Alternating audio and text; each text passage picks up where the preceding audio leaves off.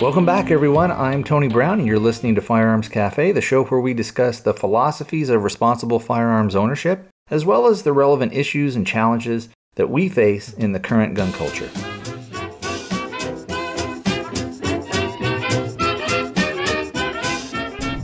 Well, hello, everybody. What is going on? Today is Thursday. It is the 31st of October, 2019, so it is Halloween. I am, once again, as you can probably tell, in the mobile studio.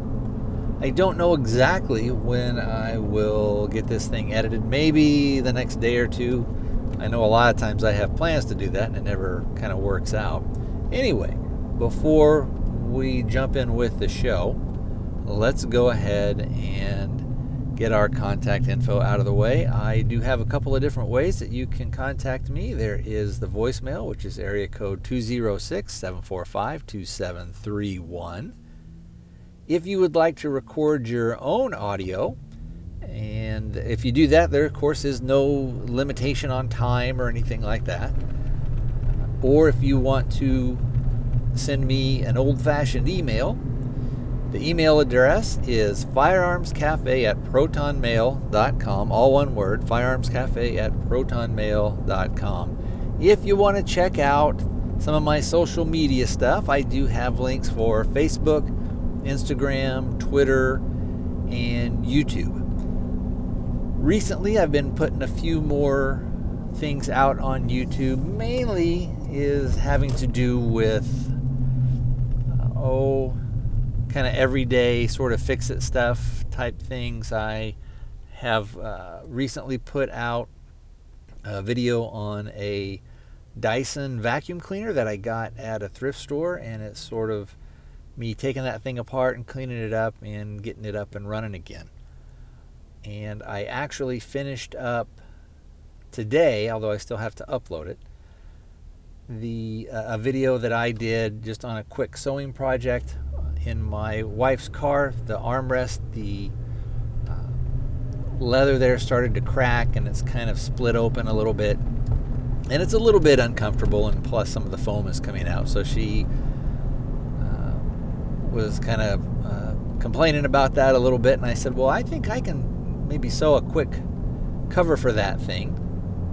So like I said, by the time you hear this, those videos will be up. So if you listen to this show on a regular basis, go ahead and head over to YouTube and subscribe over there. I'd like to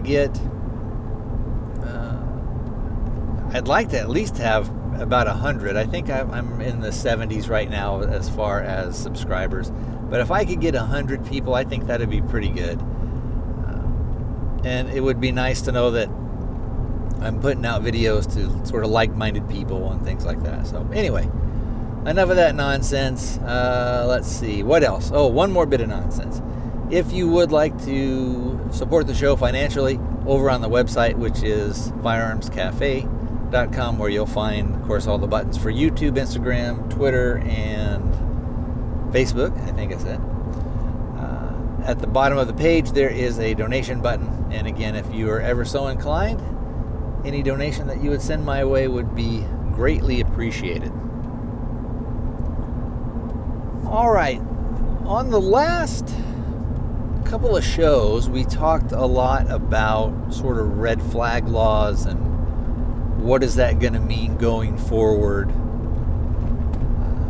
And since that time, we have seen some things that have happened that have not gone so great. I don't know what the future of red flag laws will be for maybe kind of the rest of the country. I think that there may be something that is similar to those. But again, the way that it is now in some of the states where they've passed them, pretty much due process is just a thing of the past. And one of the reasons why we should be so concerned with red flag laws, not just because it affects us in gun world, but if they can make a red flag law that deals with firearms, well, they can pretty much make a red flag law that will deal pretty much with anything, whether it is a social media post you make, whether they think you're not thinking right, whether you're not voting right, whatever it is, if they can get rid of your due process on a fundamental right that the Second Amendment enumerates and guarantees, basically the right to self-defense, who's to say? Maybe you make an angry post on some social media outlet, whether it's Facebook or some future thing, and they say, you know what, we think that is not right thinking, and we're going to come and we're going to lock you up for 3 days. We're going to evaluate you, and then we're going to take a look and we're going to see what kind of things you're up to. We're going to put a microscope up your butt, so to speak, and we're just going to look around, and maybe we need to have some controls on actually what you can and can't buy. Maybe we need to have some controls on what sites on the internet you can go on. And maybe this stuff is a little bit of hyperbole, maybe it's a little far-fetched, but maybe not. We see it happen in other countries, and if it can happen in other countries, we're all human beings, and so what can happen in one place can definitely happen in another. I know a lot of people say, well, the Constitution will protect us, the Constitution will do this. Well, our government hasn't been following the Constitution, probably. Well, if we look at places like California, we'd say they probably haven't been doing that for about 50 years. And it's it's interesting when we really look at when probably California, speaking of that, this again is one of the states where they have huge draconian gun laws. They're passing more stuff. Their state is so poorly mismanaged. They have massive welfare states. But anyway, if we look back to when they were pretty much the shining jewel of this country, and that's kind of when they had, and the expression kind of came about, so how goes California, goes the rest of the country, meaning that at the time when that thing sort of first came out, again, California was very successful. It was a leader, it was an innovator, and so the things that were happening there were generally considered to be good, and those things would eventually spread to the rest of the country. And then it was sort of it's taken on kind of a derogatory meaning in that saying. Government is out of control. It is massive. It's plagued with huge bureaucracies, and we look at some of the problems that they're having in some of their major cities, so Los Angeles and San Francisco, and I know, especially when you're talking about LA, it includes lots of other places, but you see for the past probably, I'd say 40, maybe again 50 years, I don't know if it's been quite that long, but that state has gone solidly blue. And a lot of times they say that these socialistic and communistic proposals and what's the word I'm looking for? Basically, when those political philosophies are taken over and are running stuff, it usually takes anywhere from 20 to 45 to 50 years or so for it to really start to break down. And I think that in looking at California, they've become such this massive welfare state. What we're seeing now is flight. People are fleeing taxation. And I think the state probably would have gone bankrupt years earlier, but you've got Silicon Valley, so you've got a lot of the tech stuff that's there, and then you also have Hollywood, so meaning that you have the entertainment capital there, and that brings in literally billions and billions of dollars every year.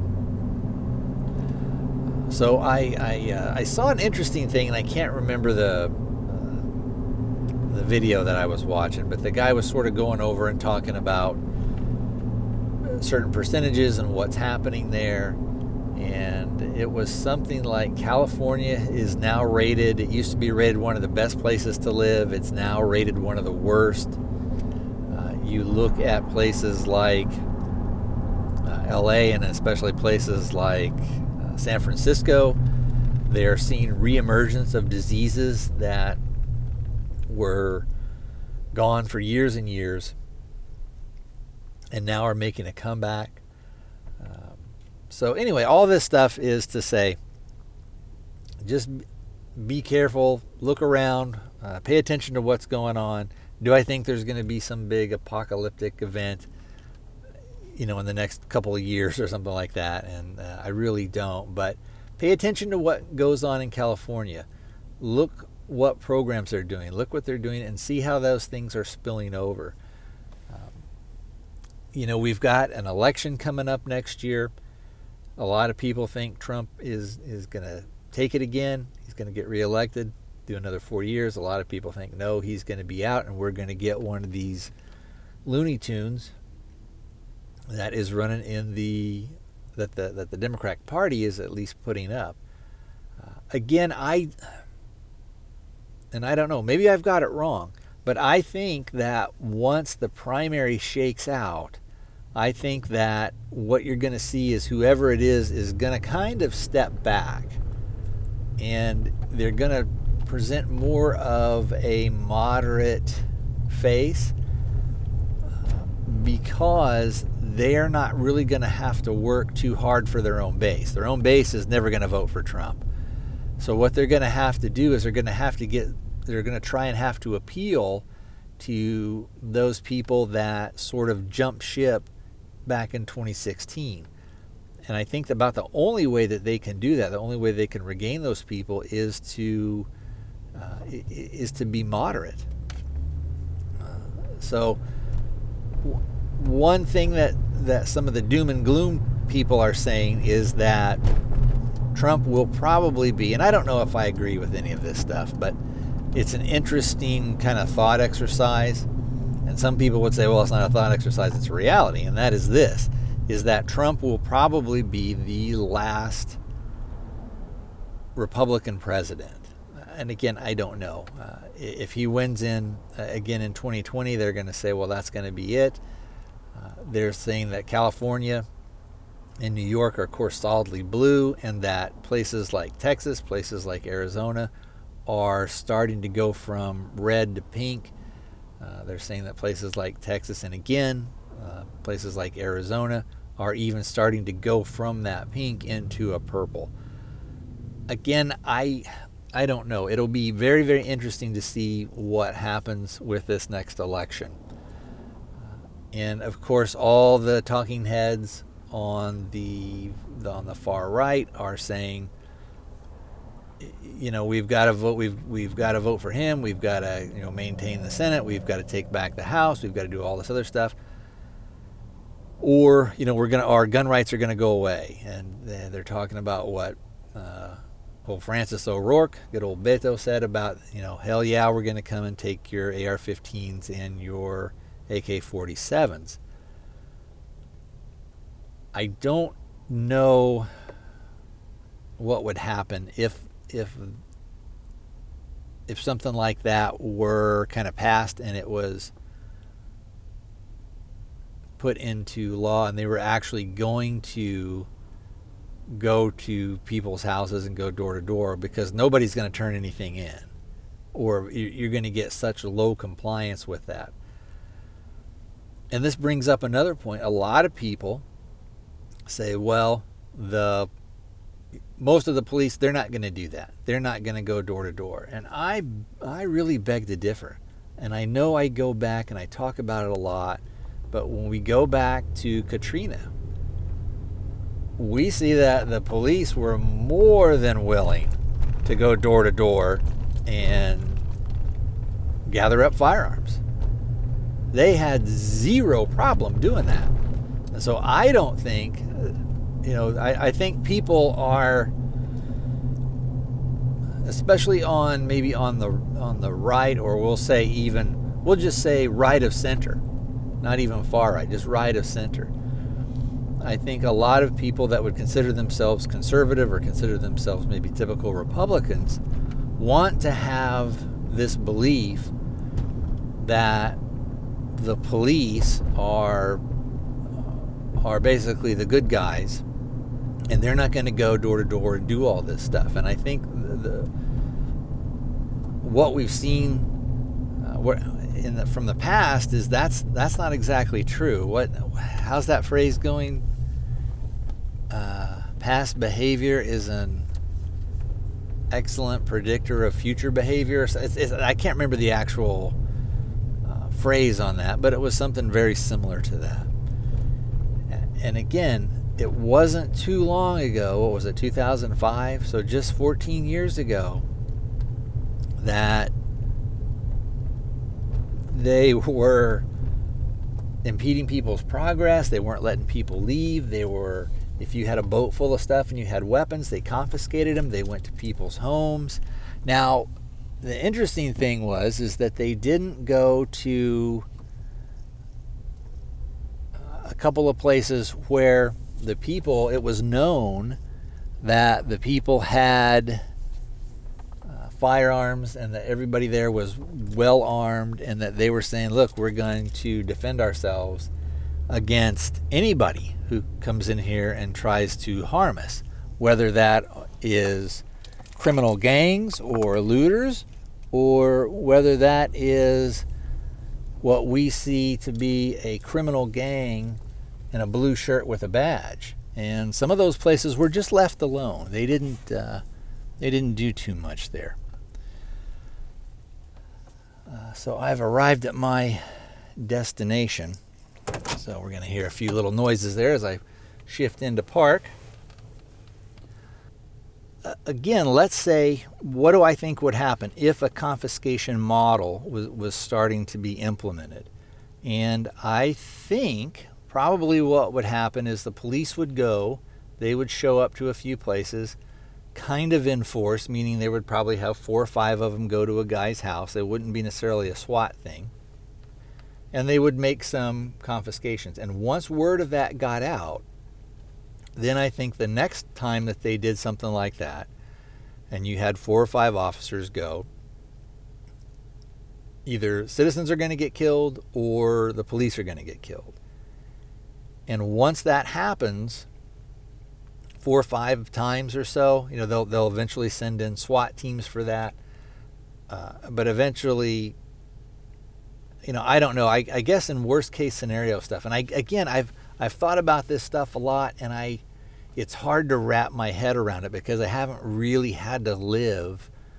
I've been very, very fortunate, and most of us that are listening to this have been very, very fortunate in that we haven't had to live through massive civil strife where there is no rule of law, and where maybe the people that are supposed to uphold the law are actually the ones that are kind of breaking it the most, or contributing to the civil unrest.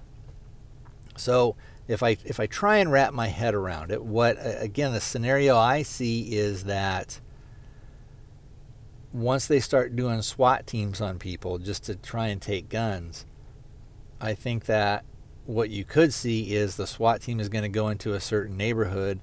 Other neighbors then may say, well, they're going to be coming for me next, and they may start taking shots at them.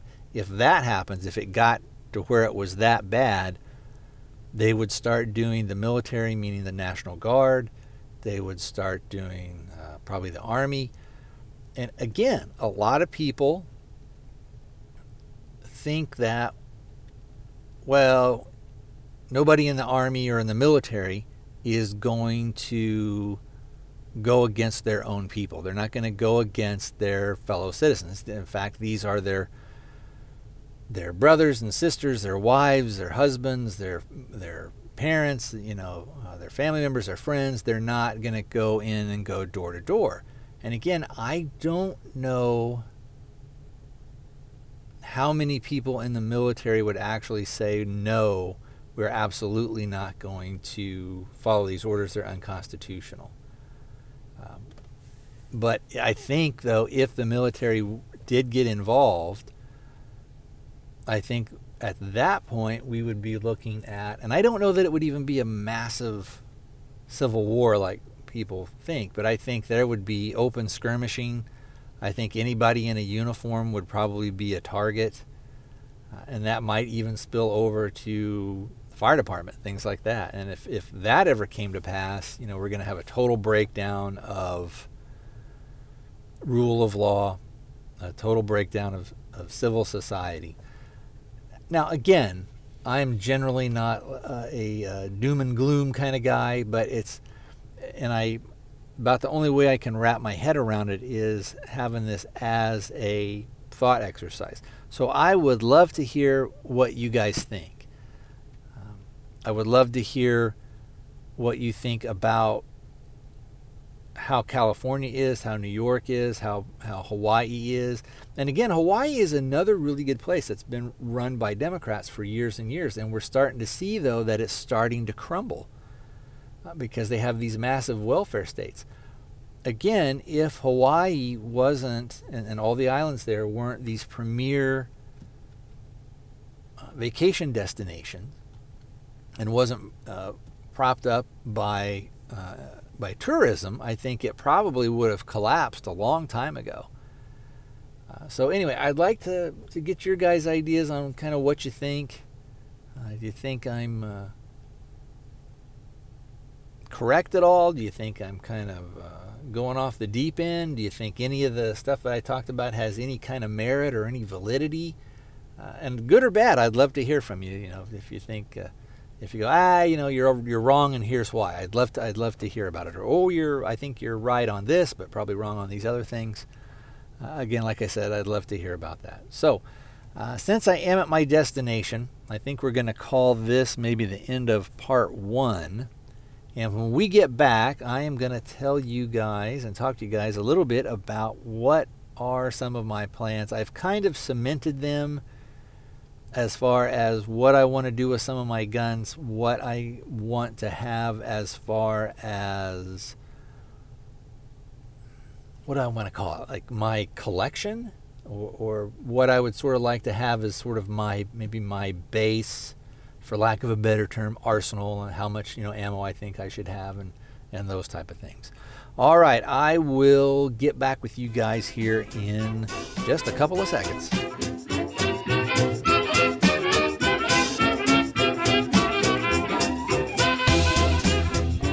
Well, hey everybody, I am back.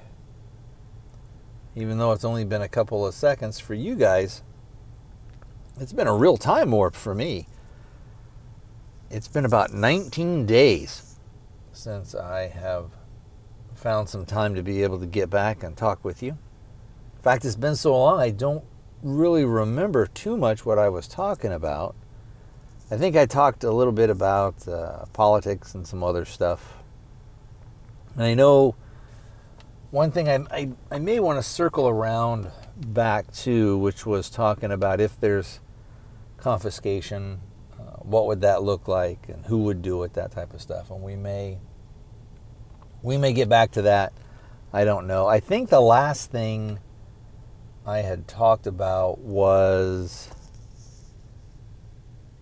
I was going to maybe go over sort of what are some of my future plans as far as firearm purchases or firearm selling that I'm going to do, that type of stuff. So let's go ahead and let's jump in with that. Or should we maybe talk about some stuff that's happened kind of recently? Maybe we'll do that. Let's save the gun stuff maybe for toward the end. So a few days ago there was a shooting at a school, I believe in Santa Clarita, California. I don't, as of today's date, I don't have information on whether the shooter is still alive. I think 2 individuals unfortunately lost their lives, and another, I think 3 were injured. And I don't know if that count includes the shooter or not. So I'm always frustrated when they do that, when they include the shooter in either with the people that had gotten killed or with the people that were injured. I always thought that they should not do that. Anyway, I don't know, and I haven't really seen as much or heard as much, and partially it's because, or I would say almost exclusively because, it doesn't really fit the narrative. He didn't use a rifle. What we really see is that when something like this happens, unless it can really push the narrative that they want, they don't tend to care about it too much. They don't tend to care about the lives that were lost or the people that were injured.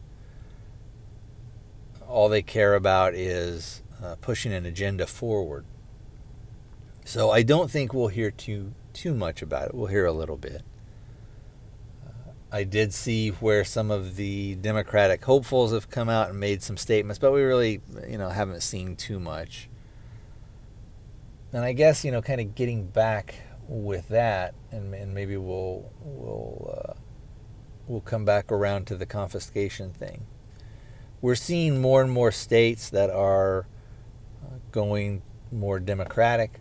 I don't know if this is just backlash on the sort of the propaganda war on Trump. Whether you like Trump or not, or think he's great, or think he's bad, or you think he's, let's say that you're immune to the media hype on both sides, meaning that the right-wing stuff is going to say how great he is, the left-wing stuff is going to say what a monster he is. But let's say that you're just like, I don't really care what they say one way or other. If he does something good, I'll give him credit. If he does something bad, I'll call him to the carpet on it. Even with all that, you have to, I think if you're looking at this objectively, you have to say that, boy, the press is all over him, and that there really is kind of almost a propaganda type war. Now, to be fair, on the right, there was sort of a propaganda war against Obama. Some of it was deserved, some of it not. We saw that he did try and do a lot of gun control stuff, tried to go through sort of back doors, and I think put things in place to where I think he was smart enough and was more subtle about a lot of things to where you didn't necessarily catch him, quote unquote, red-handed. But his hand was in on it. Make no mistake. A lot of the things that happened, I don't think would have happened at the levels that they did. When we look at things like Fast and Furious, they're not just going to do that stuff on their own. He is at least going to be made aware of it, and even if he's given sort of plausible deniability. If somebody said, well, what if there was a program like that? He would say, well, that'd probably be a pretty good idea. I would never authorize that, but if something like that happened, that'd be great. And where we see that with Trump, he lacks any kind of subtlety, and of course he is so ego-driven. I wouldn't say I've never seen anybody as ego-driven as him, because I have. But he is right up there. Man, he definitely wants credit. He wants that ego of his fed constantly. So anyway, getting back to what we're seeing is we're seeing more and more states are getting Democrats elected as governors. We're seeing that in some of the states, a lot of the legislative houses are kind of going over more to a Democratic majority.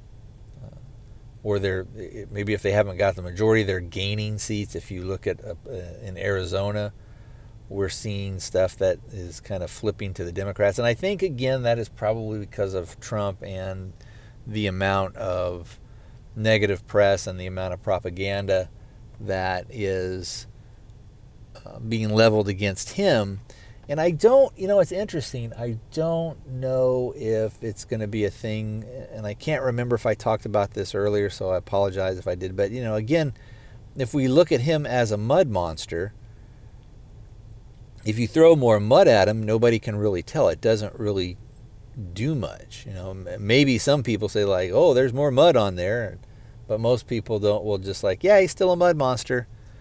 So I think the effects that we're seeing are, while it may not affect him, and it may not really affect him in the upcoming election, and with all this impeachment hearing stuff, should we have the impeachment? Should we go forward? What are we going to do?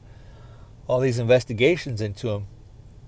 I don't know that it's necessarily going to affect him as much come 2020. It will be very interesting to see. But I do think what we're seeing is that it is motivating Democratic voters to come out and try and at least say, well, let's get some of our people. If we can maybe get more of our people in the legislature, if we can get a Democrat as a governor, maybe in places where a lot of times you don't. Although, when you go back and when you look at stuff, the history of most states, a lot of times it kind of goes up and down. Arizona is generally, or back and forth, I should say, not necessarily up and down, as far as going back and forth in between the parties.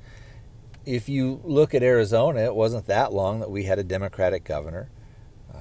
In Arizona, where I am at, we now have a Democrat as one of our senators, and we've got a Republican. So we've got a Democrat in Sinema, and then we've got a Republican in McSally. Now, Sinema is safe, for her 6-year term. McSally was appointed to take over for John McCain, who was, technically we'd call him a Republican, but he a lot of the stuff that he did, he was called a rhino, Republican in name only. I was never a big fan of McCain for a host of reasons, which I don't necessarily need to get in here, but I thought he cost us, and when I say us, I'm not talking Republican or anything. I'm talking people that are freedom lovers or who are liberty minded. I think he cost us some strides going forward. Anyway, McSally has, in 2020, I believe, would have been, when McCain's term would have been up. So for her, she will have to run again. And we see that the husband of Gabrielle Giffords, who was shot a few years ago down in, I believe it was in Tucson, and they have become rabid anti-gun people. And he was a military guy and an astronaut and all this stuff. And so what he is doing, though, but he's a Democrat, and he is vehemently anti-gun, no matter what he says. What he is going to do is he's going to take a page from Sinema's campaign. And we've already kind of seen it. Now, it'll be interesting to see if he can stay the course, depending on how the campaign goes against McSally. And it looks like that he is probably going to be the main guy. When it gets a little closer to time, I don't know if other candidates will come into where he'll have to sort of fight against what we would call sort of like a Democratic primary, where he's going to have to go against 3 or 4 other candidates to see who the party's going to, actually get behind and all that type of stuff. But I think he will probably it. And I think that he will do sort of that, I'm this moderate guy, I'm this reasonable person.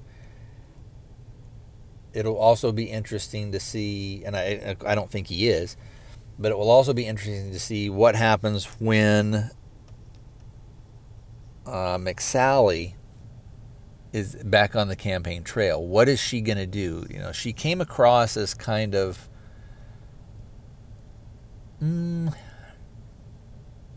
I heard a lot, it was described as cold. I don't know if that would be the term that I would use in kind of thinking about it now more. I think she came across as maybe unrelatable, which is, as a politician, you don't want. You want people to think, well, I'm going to vote for this person because this person is kind of like me, or this person maybe believes what I believe. And I think she kind of came across almost as like a little Trump mini-me. A little Trump Jr. She really tied her wagon to Trump, and he came out and stumped for her a little bit, but it wasn't enough. So it'll be interesting to see what she does. Is she going to go super far right, or is she going to do more moderate type things to where she can say, look, I've been in the Senate for a couple of years. I have worked hard for Arizona, blah, blah, blah. Or is she going to go hard with, we need to build the wall, we need to do this, we need to stay focused, blah, blah, blah. I think if she does that, I think she loses to Mark Kelly, I believe is his name. But I think if she goes kind of moderate and says, well, I'm still a conservative, I still believe in, all your civil liberties, and I don't want to take things away from you, I want to give you more liberty. If she would do something like that, I think she'd have a much better chance. And the reason that stuff like that is important, or well, I guess I should say the reason I used to think it was important, is because we needed as many people in the Senate to sort of stand up for our gun rights, if we're going to look at it from a gun rights perspective. And Sinema, I thought she would be more rabidly anti-gun. I think when push comes to shove, she probably will be. I don't have any illusions about Mark Kelly. If he gets in there, he will definitely vote for any gun control that comes down the pipe. There is no way that he won't. And he will probably try and lead the charge with that stuff. That's maybe where he's going to try and make his bones, so to speak. So this upcoming election will be very interesting. Everybody likes to say, elections have consequences and this, that, and the other thing. As I kind of move forward in time and get older, I become more and more dissatisfied with our electoral process. I become more and more dissatisfied with our representatives. I understand in one way why people want term limits. I understand in another way why people say no, there shouldn't be. The people that say that no, that there shouldn't be, would say that, well, we need people in government who know what they're doing, and especially if you're maybe more have a left-sided slant to it, you would say we want basically professionals in there, people that know what they're doing. And if you had people that were more on the liberty-sided slant, maybe they would say, well, we should have people that come in, volunteer their time, try and do what's good for the citizenry, the people, and then they go back to their job, so that they're not career politicians, and that we shouldn't have people in government who are in there for 30, 40 years, who've never done anything except basically be a politician. And that is where I am getting more and more and more. Also, sometimes people say, well, look, if you impose term limits, you in some ways take away the choice of the people. You could get a guy, whether you like him or hate him, I tended to like him, like a guy like Ron Paul. Wouldn't you like to have somebody like they're in there for 30 or 40 years? And, maybe I would like that, but I can see that in the larger picture, it's better to rotate people out, to get, sort of fresh blood and fresh ideas in there, and make it to where it's not such a lucrative position. Okay, if you go in there, you do this job for a few years, maybe you get a small stipend. Maybe you get, instead of $170,000 a year for the rest of your life. So I think if you go into the Senate and you do just one term, you do 6 years, you get that retirement, and I think you get a whole host of other benefits for years and years. I don't know how, not for years and years, until you die, basically. I don't know what the retirement package is if you're elected to the House.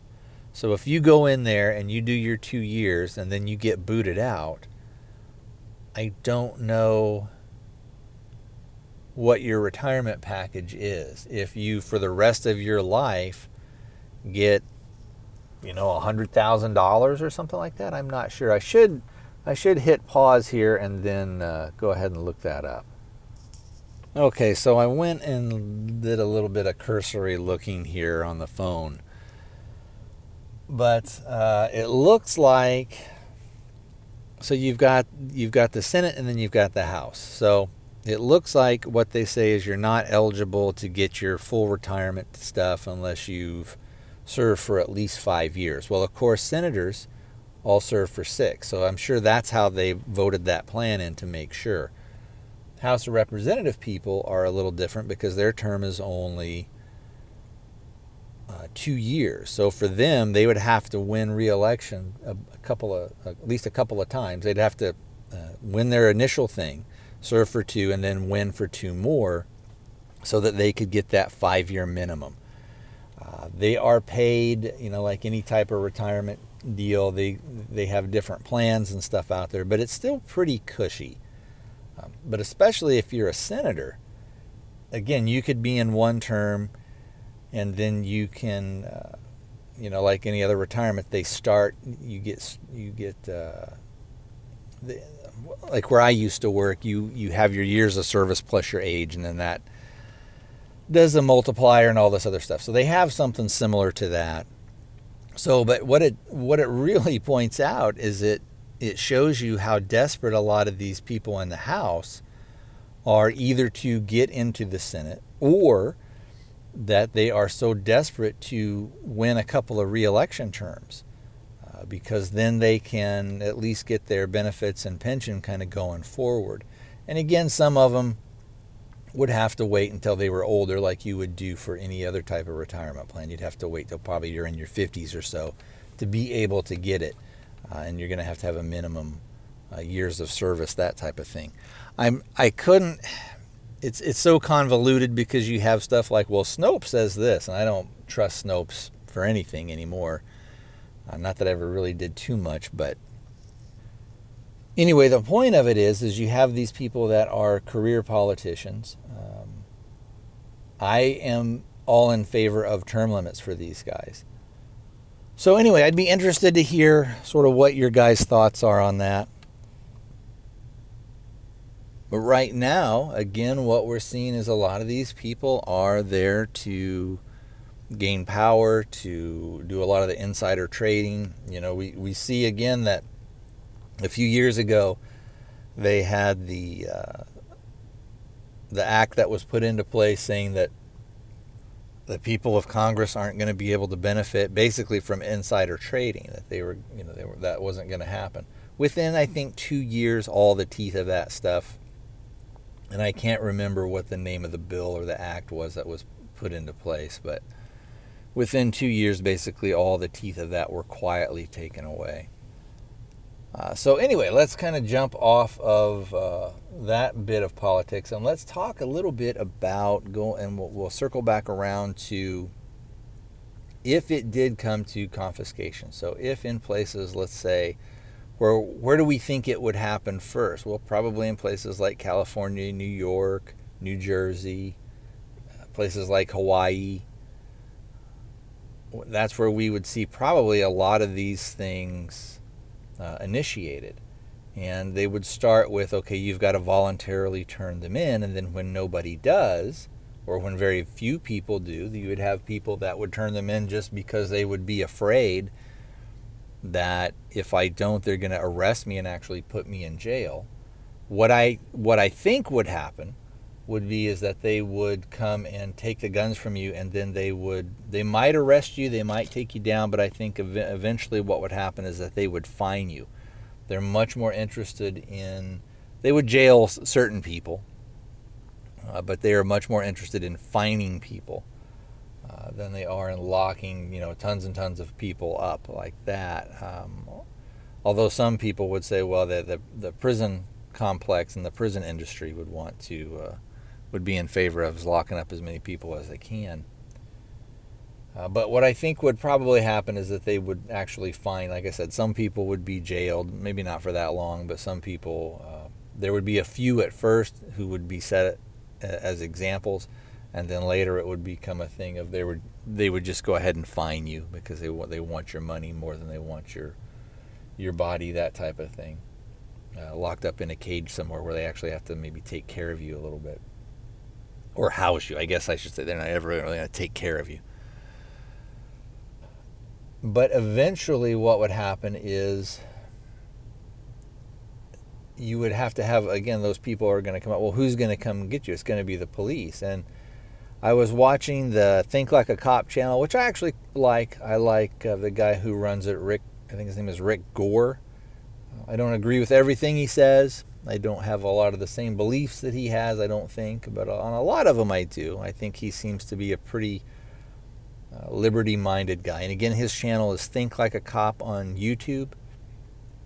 And you know what? We'll talk a little bit about YouTube here in a second too. But after I get done kind of recommending his channel, he was a guy, I believe he was in the Air Force for a while, and then he was a policeman in California, and he has since retired. I don't know how many years. Sometimes he'll say he had about 30 years of service. I don't know if that means for him when he says that, if he means that he combined with his time in the Air Force and then his time on the police force that he had 30 years. But what he does is, a lot of the videos that we see, he'll go down and he'll break things down, and he'll say, well, this is what's happening. Or when the police are giving conferences, he's saying, well, this is what they're really saying, and this is why they want to fire this guy immediately, or this is why they want to keep him on, because then they can compel him to do stuff, blah, blah, blah, blah, blah.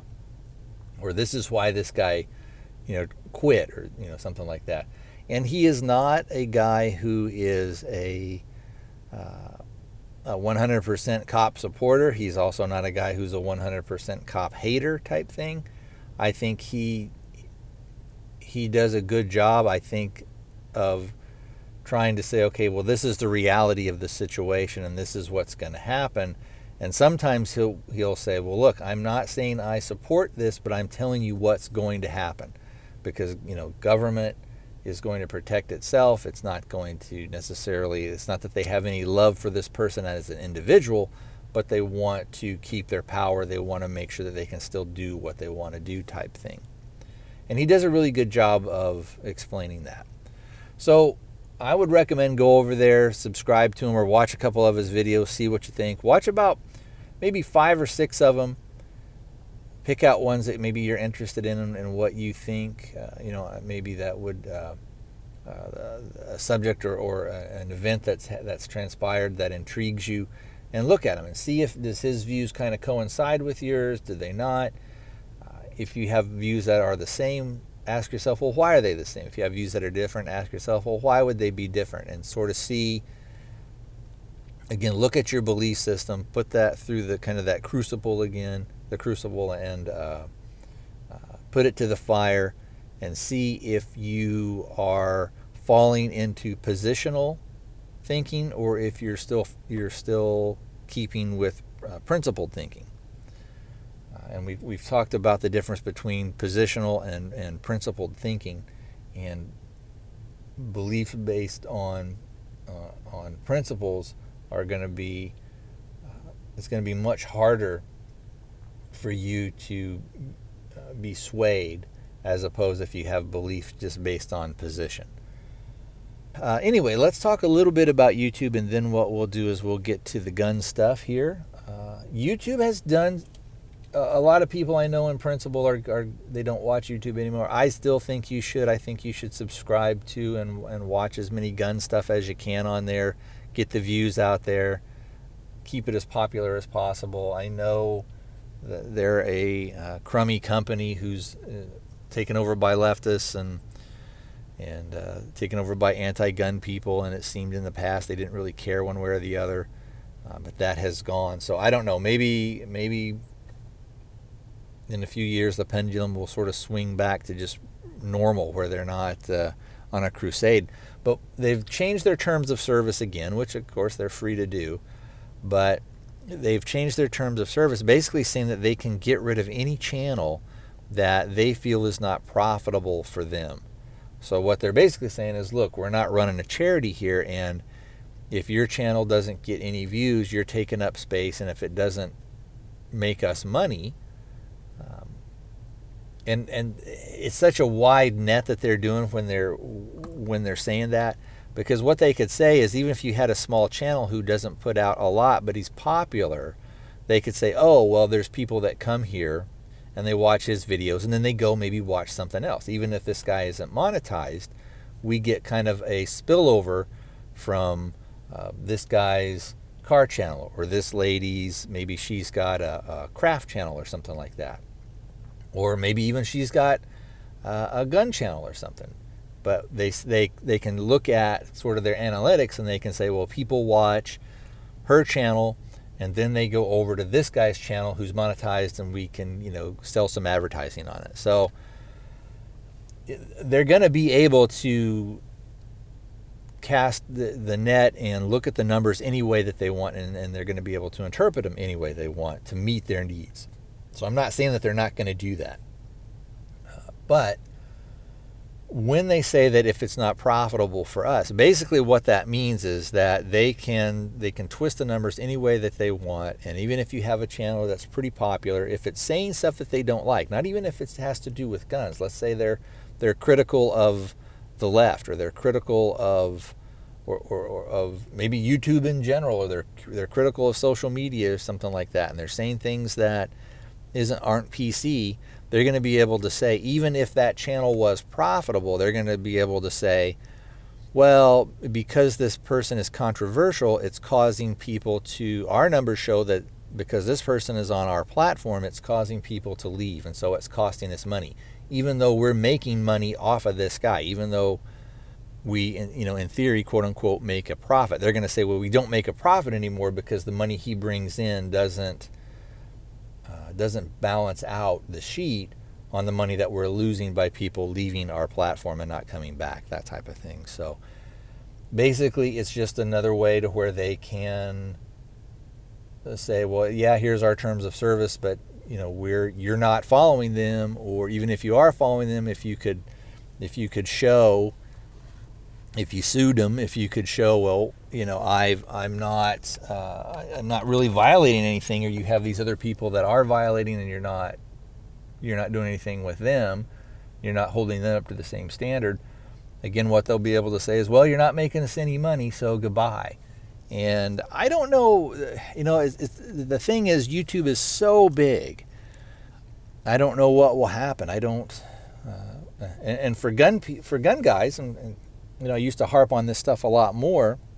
Full30, I've basically given up on them. I will probably never ever be able to have my little small goofy videos over there. I've seen people that are on Full30, they've got like 5 videos. I don't know. I mean, I would have more videos on there than that, but I've also got videos over on Gunstreamer. And what I'll try and do in the show notes is maybe put a link, and I'll see if I can't get maybe a button to put on for over there to go to Gunstreamer. But again, it's such a niche thing. I don't know if it will last. YouTube is still the 500-pound gorilla in the room, and they probably will be for the foreseeable future. Unless they kind of eat themselves. I don't know if that's what's going to happen. It'd be interesting to see what you guys think. Anyway, let's talk about my arsenal and some of my plans here going forward as far as with my guns. I've talked about in the past a little bit that I want to kind of maybe pare down some of my guns and get rid of some of the things, and use the money that I get from those sales to buy some other things. I still want to get a little Ruger 380, the LCP2. I want to get that for deep concealment. There's also a couple other things that I've wanted to get for a long, long time. I've always wanted to get a lever action, and there's 2 lever action rifles that I've always wanted to get. I do have a .357 revolver, and I always wanted to get a matching lever action to go with it. So I wanted to get maybe a Marlin or a Winchester or something like that. I'm kind of partial more towards Marlin, or even the Henrys if they have the side gate. And I think eventually Henrys will come out with that in .357 Magnum, and probably in .44 Magnum eventually, depending on how the sales of their stuff goes now. But they kind of did some, I guess, cowboy action guns. We'll see how that stuff goes. Anyway, I wanted to get that, and I wanted to get a 4570. And the one that I know that Henry has a 4570 with their side gate. I know that that's one that they've on their website. You can get one. I think it's around like $1,200.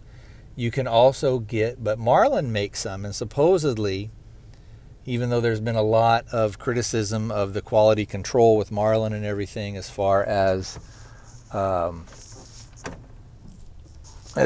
got to actually start moving now, guys, so we're going to hear a little bit of change. I got to get to my next destination here. So you're going to hear some car sounds and things like that. But anyway, supposedly, I think that Marlin is doing some stuff where they are trying to up their quality control. I know when Remington kind of came in, and I think it was Remington that kind of came in and took over some stuff.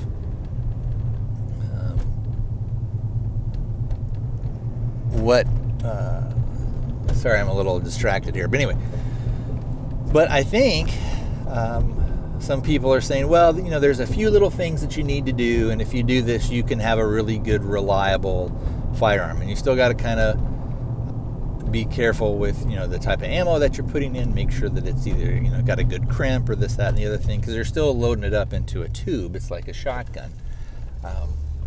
The one thing that I liked about the Marlin stuff, which was their guide gun in the 4570, I liked there's a couple. One of them is I like the stainless. I also like the regular, the one that's blued. They also have one in 4570 that's called their Dark series, which it just looks cool. Everything is all black on it. It does have wood furniture, but the wood furniture has been blacked, and it's got like this weird kind of texture on it, which I don't know if I'm 100% on that, but I still kind of like. I like the look of it. I just think it looks cool. And as all of us out there, a lot of times they say, well, why do you want that? And it's just like, well, it's just cool. It looks good, or it'd be fun to have.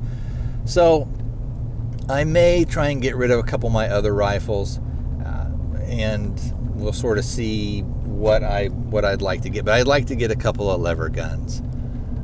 And like I said, I've got a couple of rifles and a couple of shotguns that really I thought I would use more, or that I would maybe be pressed into service as more of this will be a good self-defense rifle, or a rifle for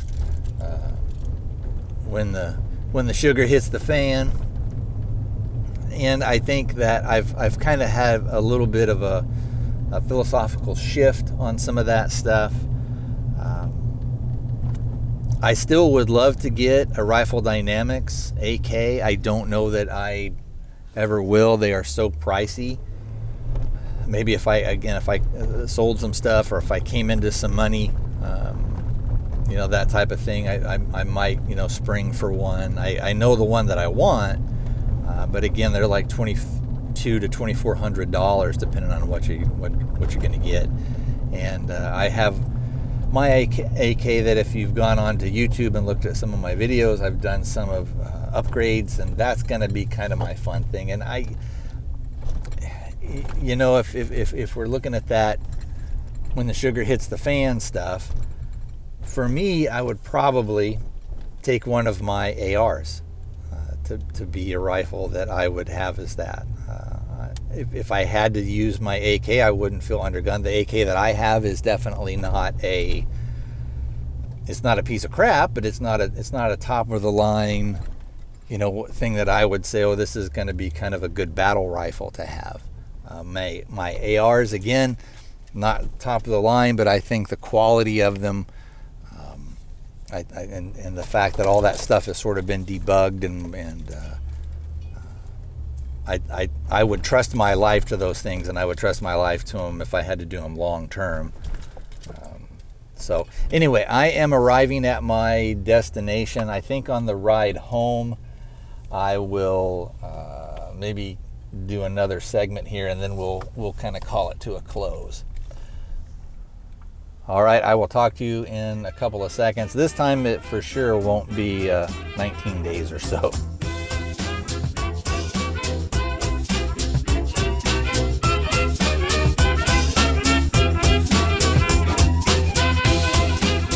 Hey, guess what? I am back, and this time it's only been about an hour, so I did pretty good. So I was talking about different guns and things that I would like to get, and talking about some of those lever actions.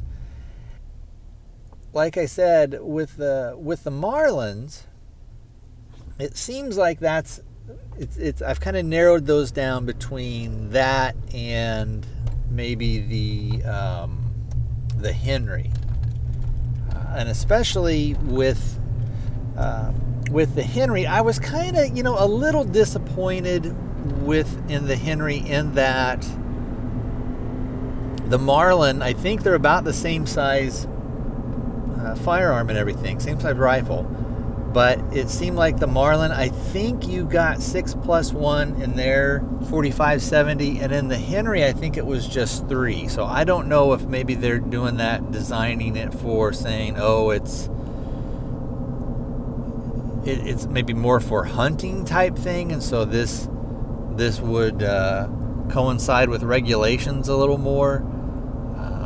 Although usually with rifle stuff, you're not limited. I know with I have a Remington 270 that I've had for years and years, and that holds 5 in the little magazine. And if I loaded one in of course it's an internal box magazine, so you can't put one in the chamber and then unload and have 6, so it only holds 5.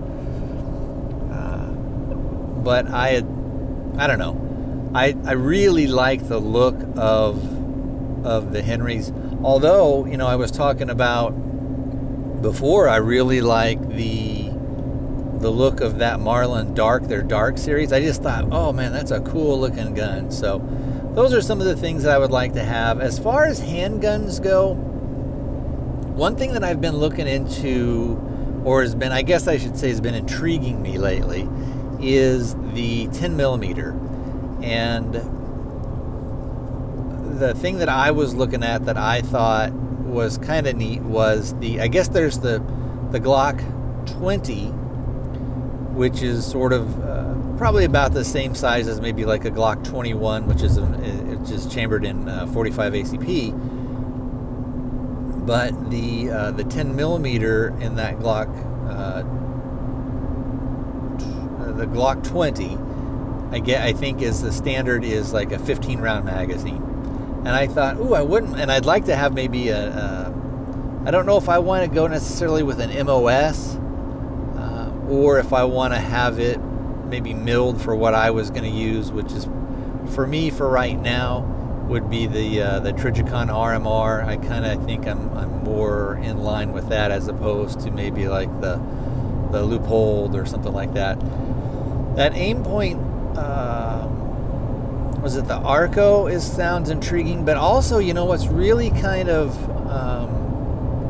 intriguing me or interesting me as well, or is piquing my interest, I guess that's a little bit better way to say it, is the Holosuns. I think I'm going to try some of those. I've heard really nothing but good stuff, especially it seems like they've kind of listened and kind of figured stuff out, and maybe the technology is sort of catching up with them. But everything I've heard about the Holosun from people that have had them and used them. Of course, I don't know some of these people personally, but you see them on YouTube, and if it were one or two guys, you'd say, well, maybe is this what it is? But you're starting to see it over a vast range of people, vast range of channels, people that aren't, it's not getting sent to them or anything like that. But there's also people whose opinions I respect, and I think that they're legitimate. I think I would trust their opinion. So I'm looking at some of those. One of the things I'm thinking about doing, and I don't know if it'll happen, but with some of the Black Friday stuff, I know Optics Planets has some good deals sometimes, but I'm going to look around for some of the good Black Friday deals, and maybe looking at getting a couple of the Holosun things. I've been saving up some money, and then kind of getting back to the actual firearms though, and those lever guns. I will probably buy those unless I just found a smoking deal at a pawn shop or something like that. I will probably buy those privately because I'll get a better deal on some of those things. And then what I'd like to know from you guys is if you have a Marlin, or if you have, does anybody have the side gate stuff for on the Henrys? And have you had any experience with those? I guess my question on that would be, did they do it right as far as what you can tell if you have one? Whether you have one of those other calibers like the, I don't know, the 30-38 or whatever 38-30 or whatever they've got, that they did them in those cowboy loads. What was your experience with that with the Henrys? Again, I wouldn't mind getting a Henry. I think probably for the 4570, just because I would like to have a little bit larger capacity and have it hold more than 3+1. I like the 6+1 of the Marlin. And again, I don't have any, what would we call it, like brand loyalty type thing, or any preference. I like the look of the Henry. I think that it's a beautiful gun, and I might, if they come out with one, a side loading gate, maybe in that 357 or a 44 Magnum, but especially with that 357, the 38 357 loading, or chambering, I guess you'd call it. I would love to have something like that, and it would be really nice to have a nice Henry that, to kind of go along with that, and just to have something that's, a really pretty gun, looks nice, and would be fun to shoot. And that could also, if need be, could be pressed into service. Let's circle back a little bit and talk about, again, the 10 millimeter. I kind of left off on that, but I also like I think they call it the Glock 40 and the MOS, which is that it's a much longer slide. And I thought something like that would be ideal for going up out into the woods or up into the mountains, where you might encounter something, especially out here. You're not going to really encounter a grizzly, but you could encounter black bear. You could encounter things like, although people wouldn't say, well, what kind of a threat could something like a bobcat do? Well, a bobcat can tear you to pieces pretty easy. It may not kill you, but boy, it can really damage you. And again, it's not that great big a thing. But out here we also have mountain lion. So there's a lot of stuff out here that can do some damage to you. If you're looking at the javelina,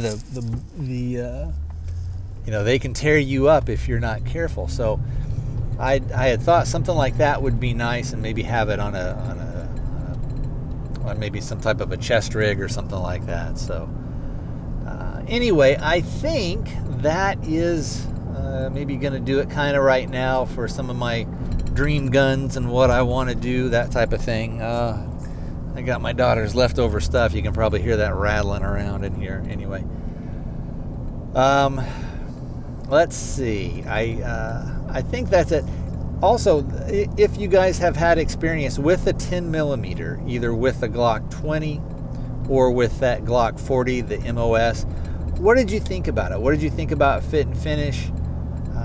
What did you think about was it a snappy shooter, a soft shooter? Was it more of the recoil, more of a push impulse type thing? Probably in the next 3 or 4 weeks or so, I will maybe go out to the range, go out to one of the local ranges and see if I can't find one that has maybe a Glock 40 or a Glock. It'd be great if I could find one that had a Glock 40, but find something in a 10 millimeter, see what I can do, take a few shots. I know that the ammo and everything is more expensive for the 10 millimeter and a little bit more expensive also for that 4570. And I would probably maybe look at doing some hand loading. I might even at a later date get into casting my own bullets, that type of things. What's your opinion on, if you guys have any, on maybe going with an aftermarket barrel. And I think, what was the name of it? They had really good, it's like KNY or something. There's something like that that's an aftermarket barrel that's supposed to have a really good reputation. So what are some aftermarket barrels that you would suggest so that I could maybe then shoot lead through them, that type of thing. So anyway, let me know what you guys' thoughts on there. I would love to hear some experience. I have of your with the 4570 or some of the lever guns in general. What are some aftermarket parts that you think should be put in there, or that are maybe a good idea? What are some, that's what I'm looking for, like procedures, or what are some things that you can do either as kind of doing your own little bit of home gunsmithing, or taking it to a gunsmithing or a gunsmith who specializes in lever stuff and say, hey, do this type of job for me, or should I replace this type of trigger, or should I, blah, blah, blah, blah, blah, or should I replace the follower and the tube, that type of stuff. Give me some hints on that. With the 4570, depending on if I can sell a couple of things, that may be a Christmas present for me. I have one of my buddies has a 4570. I'm not sure what brand he has, but we may be going out and shooting that here in the next couple of weeks out at the range. All right, I am pulling up to my destination. This will be, I think, the end of the show, so drawing it to a close. I hope to hear from you soon, and thanks for sticking around with me for the kind of the long hiatus that we've had. I will try and get the shows out when I can, and I'm also going to try and do a little bit more with my Armed Ape stuff. So I will talk to you guys next time.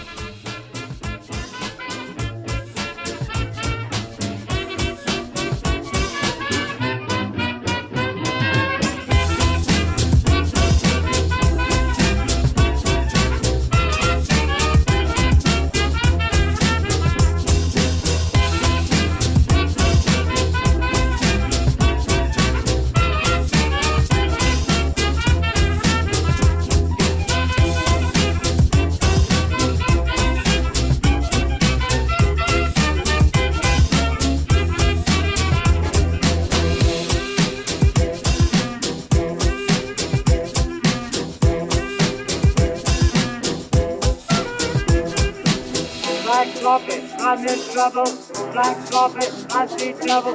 Man, I'm not gonna get home. Black coffee, I'm so dizzy. Black coffee, please get busy. Oh, nothing to get home. Black coffee, I'm in trouble. I'm so dizzy. Please get busy. Man, I'm not gonna get home.